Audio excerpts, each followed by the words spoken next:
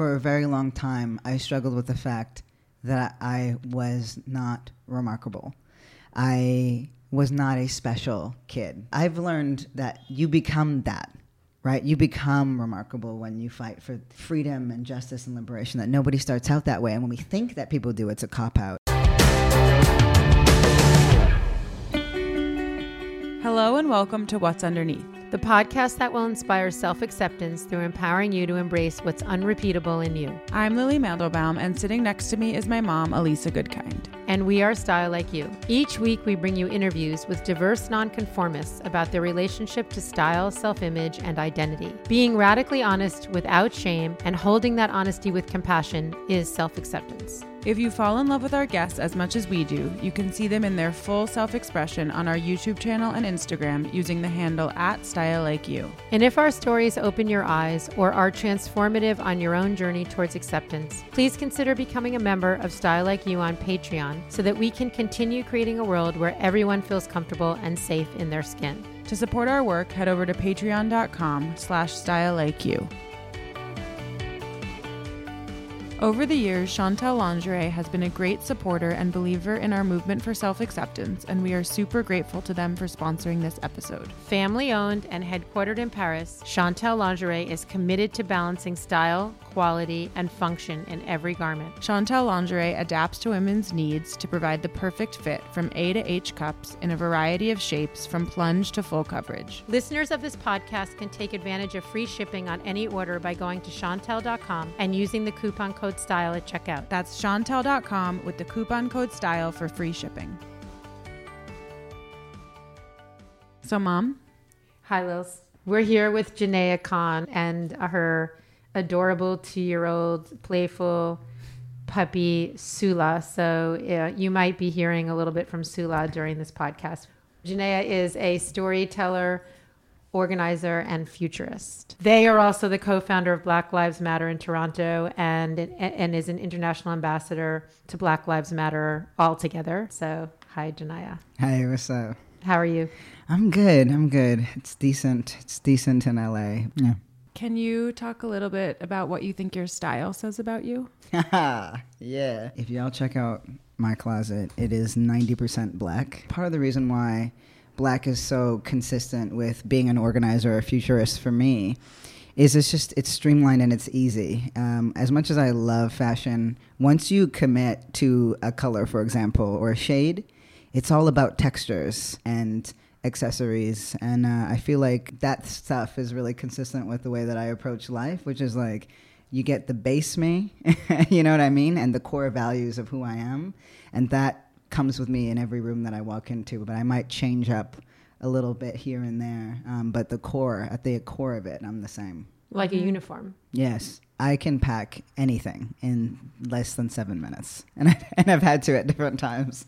This work just takes you into so many different places, and it's such a blessing that way, and it can be difficult because, you know, you're not always going there for light reasons. You're sometimes going there for really heavy reasons, and you have to be the light in the room for other folks and elevate the lights that are already there. And maybe, too, then, in terms of being a uniform, there's something understated about it, too, which is I am not the center in this. You know, I'm helping us to see that the center is this work. Exactly. Like it gives the message of being strong, like you're there, you know yourself. Like it's definitely a part of who you are. That's the feeling that I get looking at you. Like this is a conscious thing, but it's consciously not taking over. Yeah. You know? You know what's so nuts, though, is like black started out as a protective measure. Like it took me a long time to feel like being non-binary was something that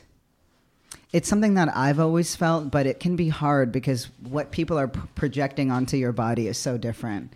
You know, for you to look in the mirror and say, this is who I am, this is what I am, and then as soon as you walk out of the house, like somebody's telling you something else. It when I was younger, it felt super confusing, and black I'd wear black clothing and oversized clothing. It would sort of take attention away from certain parts of my body.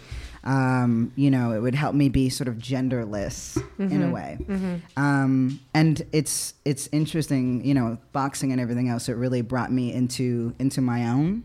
You know, I was comfortable with the fact that I was, you know, I had muscles and my chest was more pecs than breasts. And I actually love that about myself now, but it was something that I struggled with growing up. Not having a traditionally feminine body. As I'm talking to y'all, it's so interesting to think about the fact that Black started out as super protective, and now it's something that feels like a liberatory space for me. Yeah. Have you always had this like hairdo braid, like the way you do your braids? Yeah. I feel like it's a very distinct part of your style. Definitely. It's interesting because similar to, you know, what it means to grow into your authentic self and how that can sort of shift and change. Shaving my head was actually a part of beginning a path of what at the time was genderqueer for me. And, you know, being comfortably non-binary now, I've been growing my hair out for maybe 3 years, and I've settled into this sort of these plaits and these braids, and it feels right. I love them. Yeah, it feels right. What prompted the shaving? I needed to be free in a way. I had this massive fro, like you could hug it. You know what I'm saying? I hugged it before I lopped it off. And there was a way, you know, being light skin, having traditionally normative features, being lean. I had this huge head of hair, and there was a way that I was being fetishized, and there was a lot of attention on my aesthetic. And at the time that I had all that hair, I was also way more feminine presenting, you know, and there's this way that it didn't feel who I was anymore. And I shaved the sides of my head off first and had a high top fade for a really long time. And I played with that, and that was really dope. And it was interesting because like there was a shift away, and I would start wearing button downs and everything else. And at the time, I remember when I cut my hair, I was dating this woman who was very femme presenting. And so we were both fetishized on the street. If we were holding hands, it wasn't something that people were disgusted by in a way that they can be, you know, around those of us who are sexuality diverse. But when I cut my hair off, the dynamics changed, and we weren't something that was part of a male fantasy anymore. I was now an obstacle in the way towards this like traditionally feminine, beautiful woman. And it was such a shift for me. And I had to look at my own relationship to the male gaze, something that I've never wanted, but had been socialized and trained my whole life to, you know, feel that you need, or that it's somehow a self-worth. Like it determines a worth. Yeah, it was so weird. Here I was doing this programming for all of these trans folks who were transitioning. Some were really young, some were older. So it was a multi-generational space. And I had to fake it, you know, at the time. I had to, we're talking about folks who had just lost their whole family, and some of them were in their 50s and 60s, left their whole family behind, or the family abandoned them. They would travel to our programming on a bus with their wigs and their dresses and their makeup in a bag because they weren't safe enough to. And I had wear it all the way. Precisely, yeah. They weren't safe enough to wear it without being harassed or even beaten up. And I am standing in front of them, telling them about what it could be like to get to this, you know, other side, which is not a gender identity, but really a place inside of yourself. When I wasn't actually there myself yet, and they brought me to that place as much as I hope I did them. Had you shaved already? Yeah, the hair was shaved, and you know, winter helped. You know, being able to wear a really big jacket, but I was wearing trousers and button downs, and my head was shaved, and you know, I just found myself suddenly looked at with some hostility, in a way, being more visibly queer, that I was not accustomed to. And I had just started boxing, so it wasn't even about knowing how to fight or not. It was feeling such disquiet in my own body, you know, just shedding all those layers of socialization about what I should look like, who, you know, what I should feel like, who I should be, you know, trying to engage, and who I shouldn't. Yeah, it was a really strange time for me. How long ago was that? That had to have been, that was definitely in my very, very early 20s. I must have been about 20 years old. Well, that's 19, like an 20. incredibly shocking. Yeah. Here you are doing something that just feels right to you, and yet the programming is so insidious, and you have to completely readjust. Yes. If you had asked me and I was just like off the cuff, oh, do you care about these things? I just said, no, of course not. What activist cares about these things, really? And I was a fledgling activist at the time. But that's not how this shit works. It's kind of like this idea of coming out, like you do it once and then it's over. But actually, you're doing it again and again and again inside of yourself as much as you are sort of having conversations with people in the world around you. It's like shedding one layer after another. And I think so much of it was exacerbated by having a twin who was very traditional in terms of her femininity, considered, the pretty one and always more feminine to my sort of tomboyness. And up until about 18, 19, almost every day I was asked, are you a boy or a girl on the train or on a bus? And it was, and I couldn't settle on it. I didn't like being asked because it felt invasive, but I did like the fact that nobody fully knew, but I didn't have the language for it at the time. And so getting to a place where I was comfortable with it, even if everyone in the world wasn't, was a process for sure. Well, you talked a little bit about assumptions that people have made about you like over the years. But right now, where you're at now in your presentation, what do you feel the assumptions are that people make about you? I don't really think about it at all anymore. I get sirred at the airport. You get stared at? Sirred at the airport, which is, I'm like, why does it happen at the airport? But it happens at the airport. And it really is about what kind of clothes I'm wearing. Here's where I'm at now with this. There are so many people in my life who see me in my fullness that I don't actually need everyone else to. And that there's nuance there can only be nuance in the fullness. I will always be a sister to my sister. And that's part of my journey. I will always be a daughter to my mother. They need those things from me. And that's not true for everyone who's non-binary or trans. But I know that this is true for me, that there are so many people in my life who can hold those truths for me, and that my role when it comes to my sister and my mother, also to hold their truth sacred as well. And that doesn't feel like a compromise to me. It actually just feels like something that's really beautiful and true to our relationship. I just know that they is the most authentic way that I could be represented in this world right now, even with the limits of language. That there's just some of us who are just, I don't know, too cute for two genders, Like, yeah. Can you describe what you mean by being a futurist? Okay, but Lily, if you tell me what your tattoo says on your forearm. Oh, first. Yeah, okay. Yeah. It says power, and then it's like a little poem. Do you want me to read it to you? Yeah, please. It says, call it into fullness, and so watch a fire take its tone to light the world with wondrous ease. That's dope. Thanks. Interestingly enough, most people in the States know me only as Future. It was a nickname some of the folks in the movement for Black Lives gave me in 2015, probably because at the time my aesthetic was something straight out of Battlestar Galactica. Now I'm pretty sure my gender identity is ASAP Rocky. I am not just fighting for now. And I'm not just fighting for the idea of now or the idea of me. It really is having a strong sense of purpose about the world that we're building. Revolution isn't just the ending of something, it's the beginning of something new. And part of my job, as I see it, is we're not just combating a presidency or an administration or even a set of policies. It's an entire belief system that is informing this administration and these policies, and the president, and it will continue informing this society and this world. And so what is the belief system that we're putting in its place? As a futurist, my job is to think of the larger core values and challenge us right now into what it is that we're building, because that's how we make it real. And since, we've seen Occupy give birth to Black Lives Matter, Black Lives Matter, Standing Rock, the Women's March, right? After the Women's March, we saw, No Muslim ban. We had Parkland. We had Families Belong Together. We're in the age of Me Too. We're seeing so many movements come out against things, and that's so important. We need them.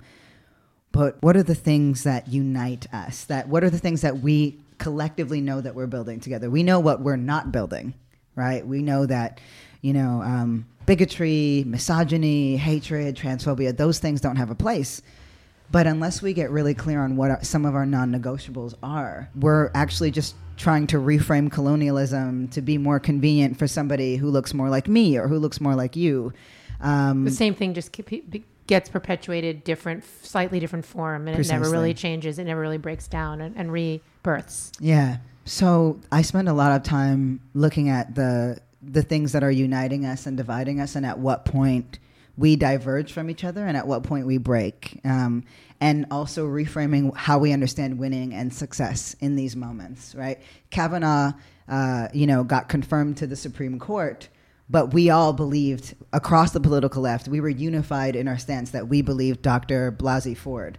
That's a win, even though it might not feel like a win. So that's half the job. The other half of the job is really looking at the political climate now and what it's going to be in 10 years, in 20 years, in 30 years, in 40 years, in 50 years. And so 6-7 years ago, it was like, the state and the government and, these policies. And now in the age of big tech and massive corporations, it's not just we're actually needing the same forces that have historically oppressed us to protect us from billionaires and the interest of billionaires and massive corporations and big tech, right?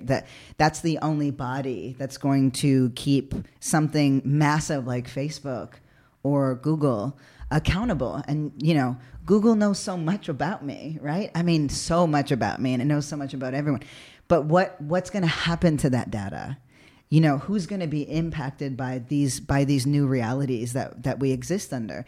And so that's the other side of my job, is really, as a futurist, is to think about what we're really calling for when we call revolution, but also what is the trajectory of this particular new innovative thing that's benefiting us, but maybe not necessarily all of us in the same ways, because if we're not dealing with the core issues in our society around racism and misogyny and transphobia and homophobia, everything that we're building, including our technology, is going to replicate our own failings. It's why, black activists, for example, are censored by Facebook's arbitrarily enforced community policies more than any other population of people, right? How did that happen?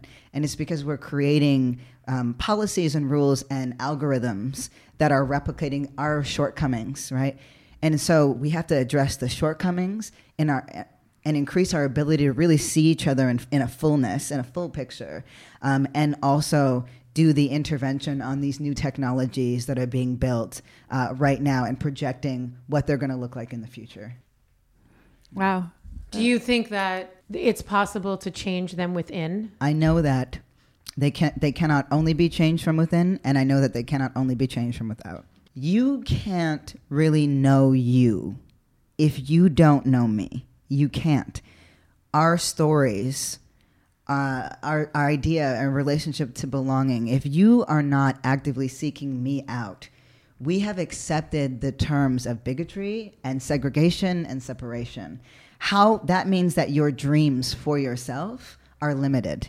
That means that your dreams for freedom or futurism or technology are limited if you are not actively searching and seeking people like me out in the way that I have to rigorously do the same. No one person is responsible for the state of things as they are, But at a certain point, we have to take responsibility for living our full lives. And you can't live your full life if you are not actively in conversation with people like me. I couldn't agree more. Can I hear a little bit more about your journey coming into this part of you that is an activist and that lives and breathes to fight for all of this stuff, and like what sparked that, and was it always part of who you were as a kid, and how did it kind of surface? I want to name that for a very long time I struggled with the fact that I was not remarkable. I was not a special kid. Mm-hmm. I had, I want to tell you that oh, I read this book when I was 6. And, because I feel like that is the story that we're given a lot. And I love that there are exceptional people who exist in the world. But I've learned that you become that, right? You become remarkable when you fight for freedom and justice and liberation, that nobody starts out that way. And when we think that people do, it's a cop-out. And so, I can tell you, being in the community that I grew up in an area called Blake and Boltby in Toronto, and it was public housing, super disenfranchised. And stepping out of that small community was like stepping into a different world. Like, we lived in a food desert. You had to take a couple of buses to get to a grocery store. And so you were in a community of people of have-nots, and I'll tell you, there were days when you woke up to police tape and blood on the pavement, and you also, community barbecues and somebody not having enough money to cover rent, and there being just a little pot that somebody would leave out, and money would just get tossed in there because everybody just knew what that was for, and nobody questioned where it was going because everyone knew what that was like. That's activism. My mother and my sister and I, we, when I started high school, we lived in a women's shelter, and my mom struggles with lots of different mental health stuff.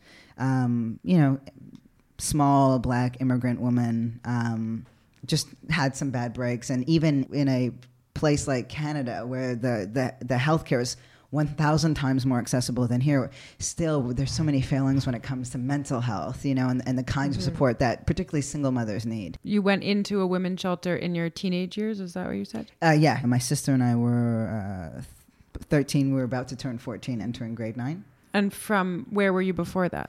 Oh, that's the story. Let's see, we grew up in Toronto, and then about 9-10 years old, my mom, I think, got super overwhelmed, having a teenage boy and then 2 young girls. It just got to be too much, and she reached out to her mother for help, and we ended up moving out to Florida. Long story short, that didn't work out very well. I don't think anyone understood what state my mother had been in by that point. There was some addiction stuff, and there was, moms taking a really firm line and being like, you've got to clean yourself up and you've got to show up. And it just wasn't the kind of, there was the monetary support, which I think was really generous. So generous. We got set up in a condo and everything else, but there was the other support around the mental health stuff that didn't work out so well. And so we woke up in Florida. Yeah. We woke up one day and my mom was just gone. Like, my brother and sister and I were living in a condo, and we ended up staying there for about 9 months. By yourselves? Yeah. And then my mom called because we found out she had returned back to Canada, and she calls my grandmother and says, hey, I want my kids back. They're minors living alone. You better give them back or I'm going to call the cops, because my grandmother just didn't have the space in her house. So your grandma was nearby? She was, yeah. But not living with you? Yeah, she was maybe like an hour and a half walk away. We'd get a big pot of food every couple of days that would just hold us over. Were you going to school? We were going to school, yeah. And so on your own? You'd get up and go to school? Yeah, my brother and my sister and I. He went to Plantation High. We went to Plantation Middle, and that was our lives for a few months. And then we ended up getting back to Toronto. My brother had turned 16 by this time, so he went and lived with a friend. And my mom left us for a second time with a family that we had met once or twice. And then we finished grade 8. And they were really kind to us, to my sister and I. They had 2 young daughters.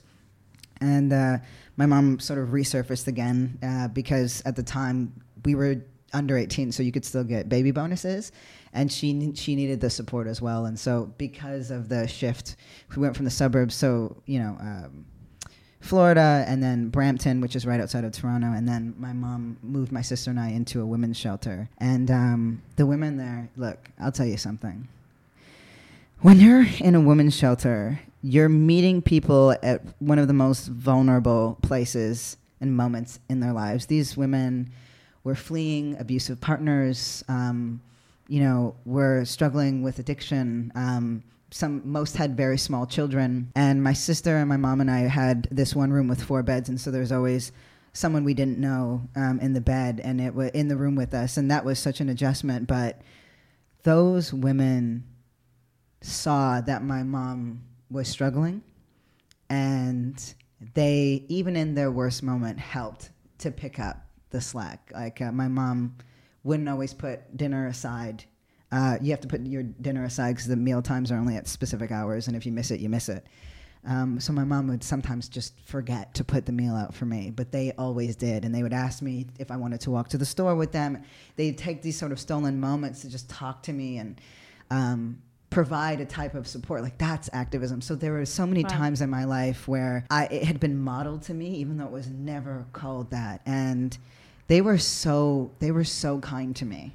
You know, that when it came time to leave the women's shelter, I was actually devastated. And I think those moments, the moments where I've seen my mom really work and extend herself against all odds to be the best mother that she could be, and seeing all of these women in this horrible time in their life still have the compassion and the empathy to see this young kid who needed a little more support than what they were getting, and we're able to provide that. And I have never forgotten that. Yeah. That is beautiful. Yeah. Wow. Even though there was a lot of hardship and a lot of struggle, there was still so much beauty in it, and it gave you so much. Yeah, it did. What did it give you? It enabled me to fully see the power and vulnerability. At that point, you know, you had to be tough, and it was all about keeping up a facade. You know, my sister and I would cloak the fact that we were living in a women's shelter at the time. No one had phones. No one had cell phones like that. You know, we were still landlines. And so, you know, that's how you connected. And, you know, some of the friends that we had made at high school were constantly calling the landline, and different women were always picking it up. We'd be like, oh, it's our aunt. Like, there must have been like 13 aunts then, you know, at different times. And so there was a lot of keeping up and maintaining the facade. And these women showed me that I didn't have to, that there was so much power in being vulnerable. There was so much power and care in showing up for another person, that you could truly model what you deserved. They deserved the same kind of care that they were giving to me. They were training me in a way. And, you know, even in that first women's shelter that we had been in, it was closing down, and there was a woman there named Elizabeth, and it was just my sister, my mother, and I, Elizabeth, and then the staff, because that women's shelter was closing down. And she had just been through some horrific stuff. You know, she had an abusive partner, and he had gotten to the point where he killed her cat, and she knew that she was next. And so she left. And I mean, like, real dire circumstances here, you know. And my sister and I were really struggling with the adjustment from the suburbs with this like middle class family to the women's shelter. We were struggling, so we weren't eating and we weren't really speaking. But my sister, who was far more outgoing than I, she knew how to swim, and so she was going to this community center as a volunteer. And for someone who now can so casually speak in front of thousands of people if I need to, I struggled to talk to people. I struggled to eat in front of people. Being around people was really hard for me. And Elizabeth saw that. And she just started to talk to me about her life, about some of the things that she had gone through. And then she started to, you know, and who knows, maybe I'm reading into things, but I don't think so. You know, when I really sit with it, she just started giving me things to do. It'd be like, you know, would you go to the corner store for me? You know, and give me a couple bucks to go pick up, I don't know, like a Coke for her or something. And I took that so seriously. I got the receipt. I made sure all the change was good. I wanted to show her that I was trustworthy. Yeah, and so she was channeling some of my despair. She trusted you. She showed you what trust was. Yeah, and reminded me that I could be trusted with things. Because at that point, when there's so much moving around and you don't necessarily have somebody who's providing consistent guidance and care because they just can't. You're a kid and you're so vulnerable. You just kind of lose yourself. Was she like mirrored to you what your strength and who you were, like what you could be? Yeah. I don't know if she understands, if she understood that more than 15 years later, this was that our exchanges, our time together was one of the most influential of my life. Wow, that's so beautiful. Yeah. Thank you again to Chantel Lingerie for sponsoring this episode. We love Chantel's belief that beauty and confidence don't have to come at the cost of your comfort. And that when you feel comfortable, your inner confidence and style will shine through. Chantel Soft Stretch is a great example of this with lightweight, breathable, 360-degree adaptable stretch. Available in 2 one-size range bottoms, extra small to extra large, and 1X to 4X. Find lingerie that inspires and reflects the inner you and get free shipping on any order by going to Chantel.com and using the coupon code STYLE at checkout. That's Chantel.com with the coupon code STYLE for free shipping.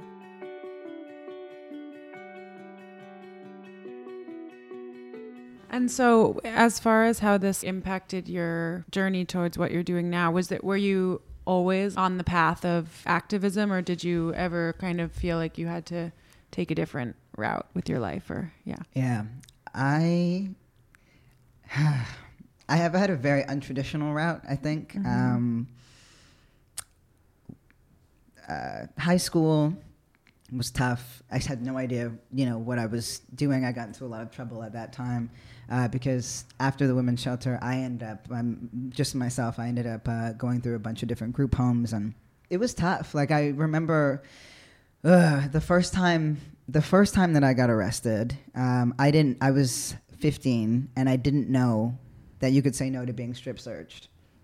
And because of gender stuff, like I wore really big clothes. I wore a really big t-shirt and really big jeans, and it was kind of like the style back then too, But because of that, I remember regretting it because they took my belt and they took my shoelaces, and now I actually can't keep my own clothes on.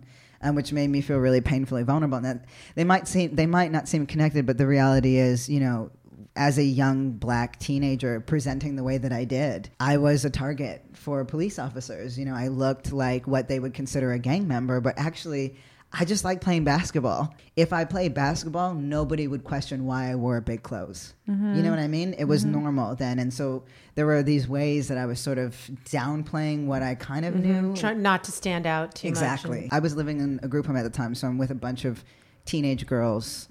They were victims of circumstance, and angry, and there were certain rules that just didn't make sense for 15, 16-year-olds. Like in the summertime, you had to be out of the group home between the hours of 9 and 5 p.m.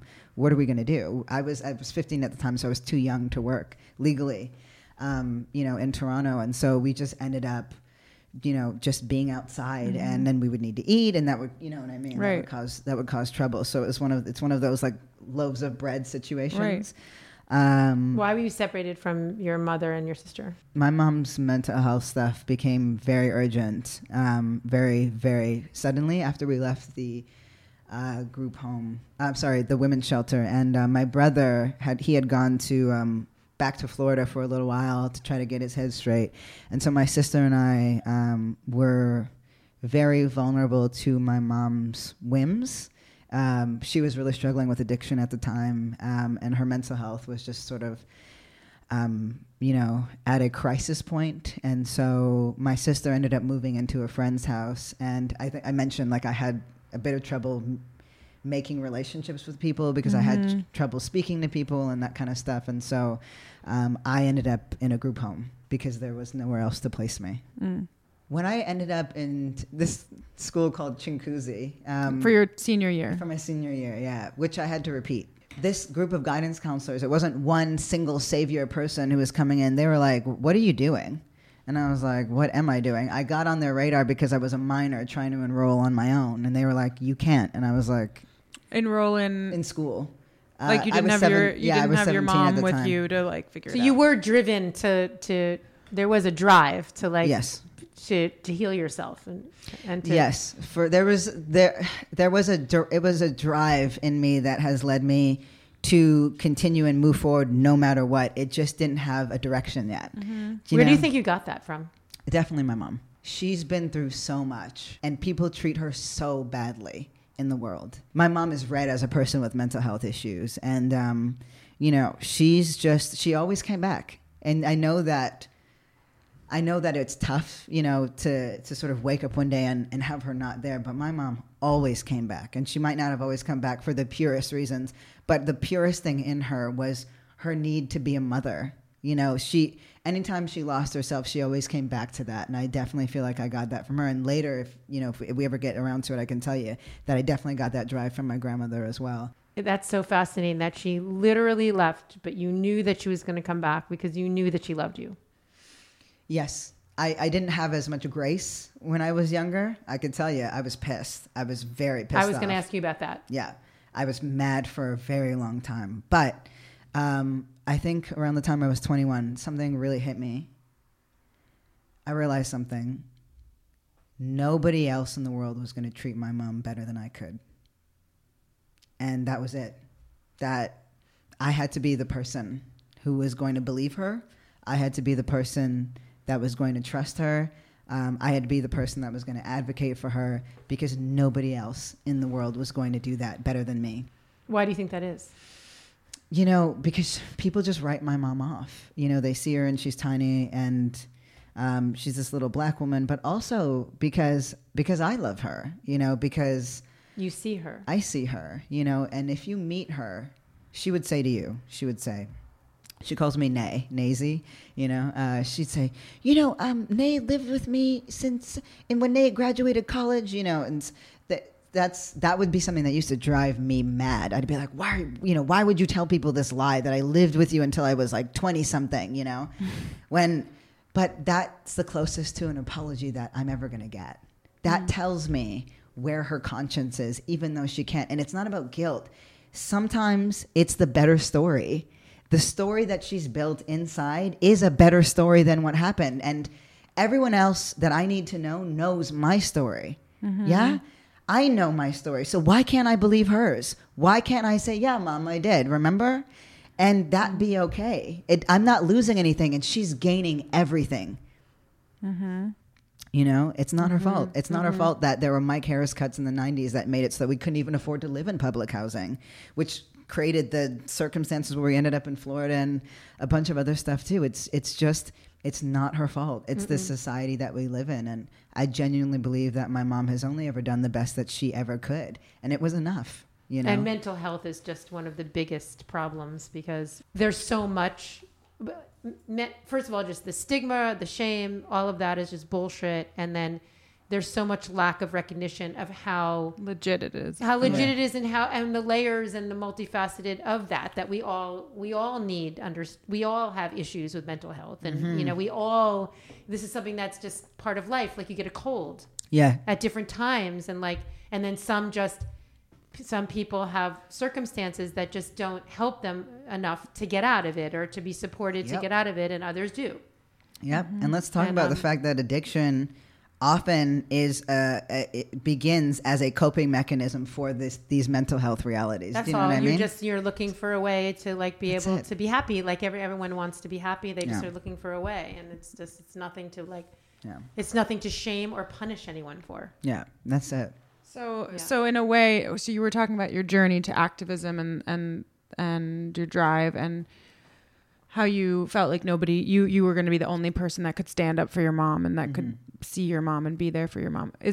Do you feel like that is how it all began, kind of? Yeah. Looking back, I mean, there was seeds that were planted, I think, over the course of my entire life. But deciding that I was going to be an advocate for my mom, having this group of guidance counselors tell me that I'm going to, post-secondary, because at the time I was like, I went as an undecided major. I had no idea what I would do.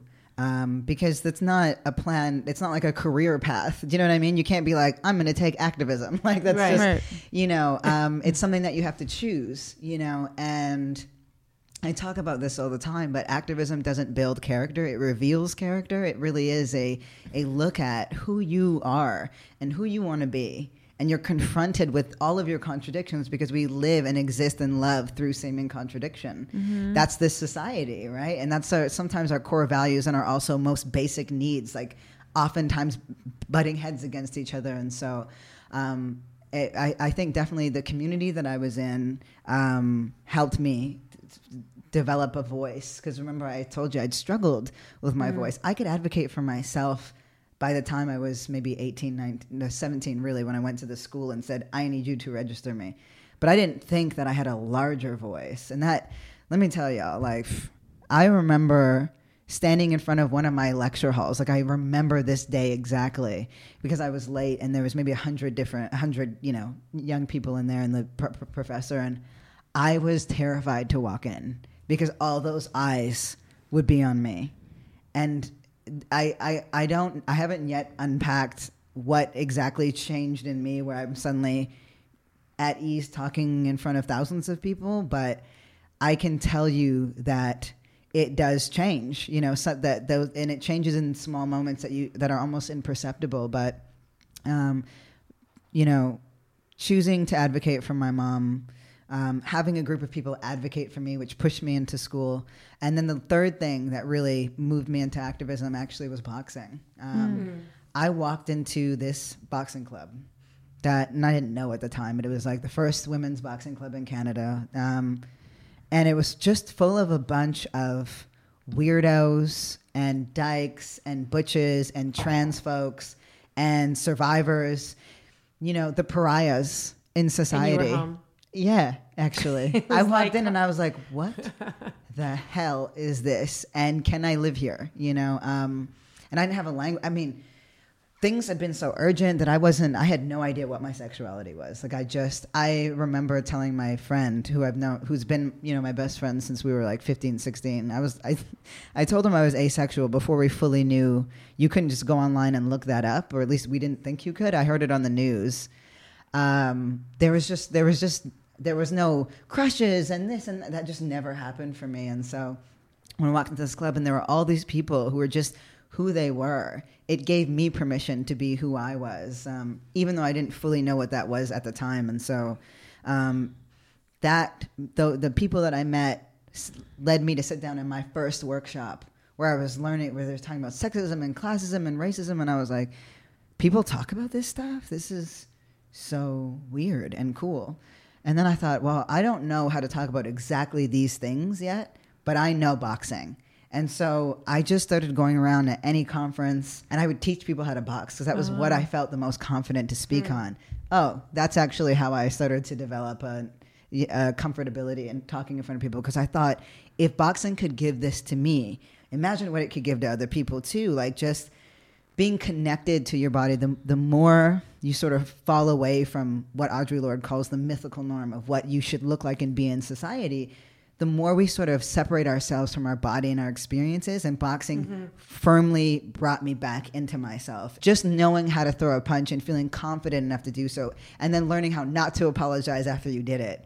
This was especially true for women, and gradually, as I did these workshops more and more, the content started to expand, where as I became more comfortable and researched on, other issue areas, and, eventually turning into things like the prison industrial complex and everything else. And then, in 2014, 2015, movements really started to actualize in a really prominent way. And I saw a place for myself in them, but that space and those workshops and those people really, I think, created the necessary backdrop for me. Yeah. What do you think is the biggest risk you've ever taken? Even though I know that risk is an emotional thing and a spiritual thing, the one that immediately came to mind was a physical one, which was when I went out to Charlotte when Keith Lamont Scott had been killed, just middle-aged black man reading a book in his parking lot, right outside of his home, wasting time before he went to go pick up somebody. And, police officers came around and shot him while he was in his car, and the city was in upheaval. The National Guard had been called. There was a curfew set. Police were in riot gear. The night before I arrived, a protester had been shot and killed, and nobody knew why or how. And so my job sometimes is to go into a city and help build a container around what it is that's happening, and direct some of the energy and rage in ways that can uplift and amplify what the needs of the community are. And so I went out solo because I actually was doing a gig. I was at a college nearby, and so I just hopped on a plane and went. And I didn't have anyone that I knew, which is unusual. You're usually, traveling with someone. And I had to put my trust in other Movement for Black Lives people that I've never met before, like a Charlene Carruthers, the the former director of BYP 100. And, let me tell you, that city was tense. And, the thing with protest is your job is to facilitate spectacle so that there's the energy and the attention of the world and of this, is on this particular place. And so we had to protest that night, and we linked arms, and then the police were in SWAT and riot gear. So we shut down this freeway, and the cops took their batons and they rattled on the tunnel, and everyone was so afraid, and everybody took off except for this group of like really small, mostly women of color and trans folks. And we were like, all right, I guess we just looked at each other and like, I guess we're doing this. I guess we're really doing this. And we linked arms, and we were like, we're going to hold this for as long as we can. And so SWAT came down on one side, and eventually we were, we're on a freeway, so we're by an underpass, and they come at us. We're horizontal, and they come at us in an L formation, and they push us towards the underpass. And so everyone's getting, hit with the batons, and then they whipped out the pepper spray. My friend, Sherelle has been pepper sprayed. That was my point person. And she had been pepper sprayed badly, like military grade pepper spray. So she's like, I can't see. And I had her one arm and grabbing her and pulling her up the hill. And she goes, my shoe. And I look and I turn around to find her shoe. And it's at that moment that I get pepper sprayed, which is ridiculous. Like, y'all couldn't pepper spray me when I was shutting down the highway. Not when I'm getting my friend's shoe. I get pepper sprayed. I lose contact with my point person. Now, and we were like the last people on the hill. So now I don't know where I am. And I'll be a gender justice warrior till the day I die. Let me tell you how I heard some guy say, hey, I got a female. I think she's injured. I was like, yep, that's me. That's this guy right here. You could just come save me. Mm-hmm. And he did. And he pulled me up this hill. And, I eventually find Charlene and Asha and Sherelle, and our faces were just like caked white and just dripping with this, with this like hardened pepper spray. But it was so worth the risk. When you look at a group of strangers, total strangers, and you're linking arms and you're saying, whatever happens, I've got you with your eyes, it does something in you. You're risking your life. You're risking your life. Do you feel like you're afraid of dying? Yes and no. Death is something that I got confronted with in a way that I was not prepared for when my grandmother passed away last year. Mm-hmm. And it made me confront it in a way. I think what I'm afraid of is dying without living a purposeful life. And it's hard. It's hard to feel, even though I can say in theory I know it, sometimes my heart, because it's not like you can just change all the things that you want to change, and the changes that I'm fighting for, You're not going to feel like they're ever done. Yeah. And I don't know if I'm going to see most of them in my lifetime. And so I'm less afraid of death and more afraid of not feeling like I've ever discovered what my best contribution to this time right now is. But yeah, watching my grandmother die was hard. We don't talk about death really in our society, where we don't talk about grief. We sort of talk about, how uncomfortable we are with death, but we don't actually sit in that discomfort. And so my grandmother didn't want to die. I didn't know that you could be dying and not want to die. I know that sounds ridiculous. Oh, I so can relate to that. Yeah. And that's such a scary. Yeah. That's the worst fear. She didn't want to die, and she died anyway. And I don't know that I've made peace with that. My grandmother, my mother's mother, Shirley, she was diagnosed with cancer in 2017, and we had only really known each other. We've only spent time together, I think, 5 times throughout my whole life. And there was a time when we lived in Florida, but I had visited her, and I learned to see her in her fullness, because British Jamaican women can come across as stoic, and and its children are meant to be seen and not heard, and sort of grew up in that. But as I grew into adulthood, I thought, who the hell is this woman? Like, how do you feel about Esther, my mother, your child? Who are you? And I got to know her story and who she was. And anyway, in 2017, I could tell that something was wrong. We talked on the phone periodically. We had this sort of connection. And she wouldn't tell me, true to her stoic nature. And when I forced my brother and sister to get together and meet me in December, in December 2017, because I said something's wrong and I don't know what's going on, but I need you all to be there. And they rallied and we got there. And my grandmother at that time was already bedridden. The cancer was just sort of eating away at her. And her son, she has 2 adult sons who are my uncles who live in Florida. One lives in her home, and her husband, nobody was taking care of her.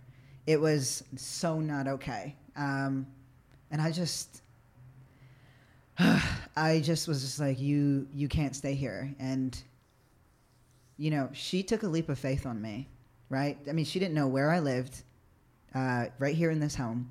She didn't really know who I was outside of the times we had met each other in Florida, and I was asking her to come away and die with me. And she did. She came here. Yeah, she came here. And wow. Yeah, she came here in the first week of January and was the last big trip that she could make. This past year? Yeah, 2018. And by January 23rd, she passed on. But it was hard. It was so hard, She just didn't want to die, and we couldn't stop the cancer taking over. And the blessing is that she had a really long life, and that the same sort of spirit in her existed in me enough to know that that we could mirror each other that way. That she could try to help us when we were younger, and bringing you the food. Mm-hmm. And yeah, exactly. And even, buying that condo, putting the down payment on that condo, that the plan didn't work, but the intentions were there. And that she could try to build a home for us, and then I could try to build a home for her in her final hours. Yeah. When do you feel the most vulnerable? Right before I go to sleep. Why? I am replaying everything that I've taken in that day. I'm just replaying it, and I'm thinking about families that are being separated at the border. Still, I'm thinking about how, what if we get another 4 years? And even if we don't, what do we do about all of this bigoted awakening in this country? Because that doesn't just go away. Yeah, some of those things do. They follow me into my final hours before sleep, and so I'll try to read something. I'm reading right now All the Light We Cannot See, and that helps. When do you feel the most beautiful? As I'm walking off a stage, after I've just delivered a speech, and not because I'm just excellent. I just think that people are the most beautiful to me always, and so I'm imagining that, I feel this way too. People are the most beautiful to me when they're doing the thing that gives them joy. And it helps if they're also good at it. But that is when people are the most beautiful to me. That's when they're radiant. And doing that, it gives me a lot of joy. And so that is when I feel the most beautiful. What does self-acceptance mean to you? Understanding that you might always exist between who you are and the person that you want to be. And the struggle is always worth it.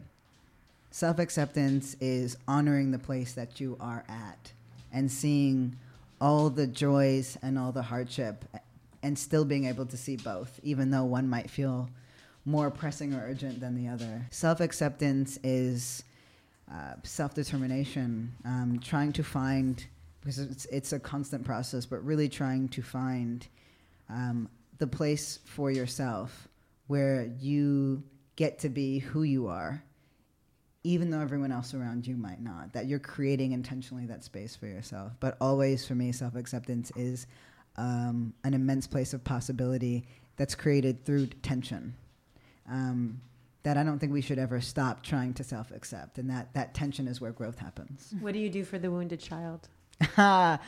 This recently came up. So before this talk with you two, and I think partly because I've sat down and listened to some interviews that you've done, and you really are a testament to the power of the vulnerable. Mm-hmm.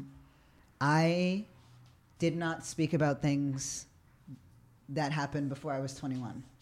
if you look at any of my public speaking, it just doesn't exist. I talk about boxing, and that's it. That's as far back as I'm willing to go. And I am writing something that is long form now, starting the process of writing things that I've learned along the way. And their question when you're writing long form is, how do you know what you know? And I've had to confront that little kid. And it's been very uncomfortable. And it's a good discomfort. It's the kind where growth can happen. But I realize that I actually have to go back to go forward now. And so right now what I'm doing for that little person is acknowledging that they are there still, and that the work that I'm doing is for them as much as it is for everyone else. Activism is being the person that you needed most in your most vulnerable moment. Exactly. You're being that hero for your child, for the wounded child. That's what you're doing. Yeah. But that kid doesn't feel wounded anymore, but that kid does we carry so many of our stories, but the blessings that I have had along the way, I couldn't trade them in. I couldn't trade them in for a less difficult path. I am so grateful for the people who have made space for me throughout my life, and I couldn't be here. You wouldn't be doing what you're doing. Yeah. You wouldn't be who you are. No. That was really beautiful. Thank you so Thank you much. so that was much. Absolutely amazing. Yeah, thank you. So amazing. A huge and heartfelt thank you to Chantal Lingerie for sponsoring this episode and for their continued belief in the power of radical honesty as a path toward self-acceptance. Chantal Lingerie listens and adapts to women's needs, and fit testing on real women allows them to adjust bras to the millimeter for a perfect fit from A to H cups. Because when you feel comfortable, your inner style and confidence will shine through. For a lingerie that inspires and reflects the inner you, get free shipping on any order with the code STYLE. That's Chantal.com with the coupon code STYLE for free shipping. We hope you were inspired by this episode. Until next week, that's it from me, Elisa. And me, Lily. If you agree that facades separate us and being radically honest brings us together, help spread the movement for radical self-acceptance by sharing this episode, subscribing to our podcast, and joining us on Patreon. Head over to patreon.com/stylelikeyou to support our work and help us build a world where everyone feels comfortable and safe in their own skin. And if you fall in love with each of our guests as much as we do, you can see them in their full self-expression by subscribing to our YouTube channel and following us on Instagram and Facebook using the handle @StyleLikeYou. That's the letter U instead of the word you. And check out our book, True Style is What's Underneath, The Self-Acceptance Revolution, on Amazon or at a local bookstore near you. We can't skip ahead to a happy ending or live inside a photoshopped image or an Instagram filter. There is no finding oneself when glossing over the truth.